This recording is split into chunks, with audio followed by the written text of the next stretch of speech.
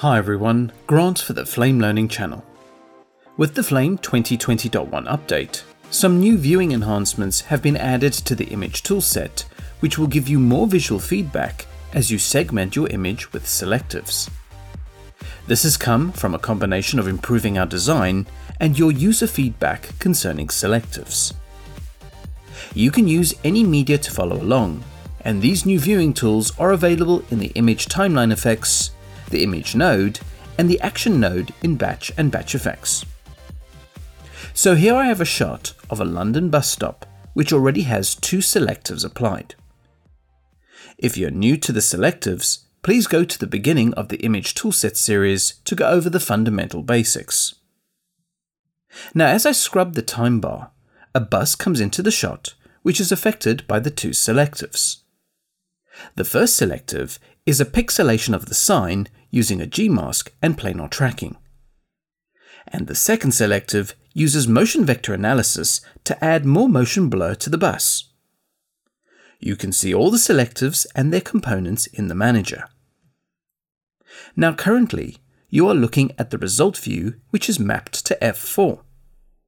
This view shows your output composite from this tool. Now in previous versions of the Flame products, if you wanted to view a component of the composite, you would use a viewer known as the object view. So you could select the motion vectors map for instance, and press F8 to see the object view of this map. This hasn't changed in the Flame 2020.1 update. However, the workflow with the object viewer is that you first select your component, and then press F8 or switch the viewing pull-down menu. So there is a lot of selecting and hotkeys just to toggle the object view for the different objects. This is very necessary for a full-on 3D composite, where you may need to look through multiple cameras, lights, maps, and objects. However, when working with the Image Toolset, and the Selectives in particular, this select and view operation can be quite tedious as well as slow you down. It's also quite easy to forget to manually switch the object viewer each time you choose a selective. This just makes it easier to lose focus if you're working with multiple selectives. With all those points made, a new dynamic viewer specifically aimed at the selectives has been added into the workflow. This is called the Selective View. It's dynamic in the sense that it automatically updates as you work between multiple selectives. To show how it works, let's say you've been looking at the result view and nothing is selected in the manager.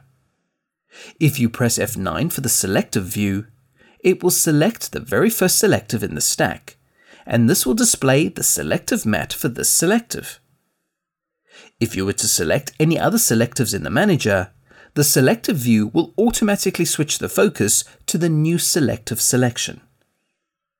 This is in direct contrast to the object view, which requires manual switching each time you select another selective. So initially, with the selective view, nothing actually needs to be selected to display the first selective. Secondly, just by selecting another selective automatically changes the focus of the selective view. Please note that if you select any other object in the composite, the selective view will not update. This view is solely for selectives. Now for those of you who prefer a keyboard shortcut, you can press either Z or X to toggle the selective selection, which in turn updates the selective view. So you should be able to work much faster with the selective view and always know what selective you're looking at. I'll reiterate, F8 is the shortcut for the object view, and F9 is the shortcut for the selective view. Now both views have a multi-toggle function. When you first press F9 to view the selective view, you get the selective mat output. When you press F9 again, you now get the current selective input. And if you press F9 for a third time, you get the current result of the current selective with any selective effect shaders applied. So these viewers have three modes. What I do want to point out is if you toggle the selective view back to the selective input, you will see that you get a pink overlay showing the isolated region of the selective. In previous versions of the Flame products, you were only able to see these regions in the matte view. So now you're able to see the segmented region in both the selective matte and the selective input. Once again, if you switch between the different selectives using the Selective View, you will see the overlay update matching the behavior you saw earlier with the selective matte outputs.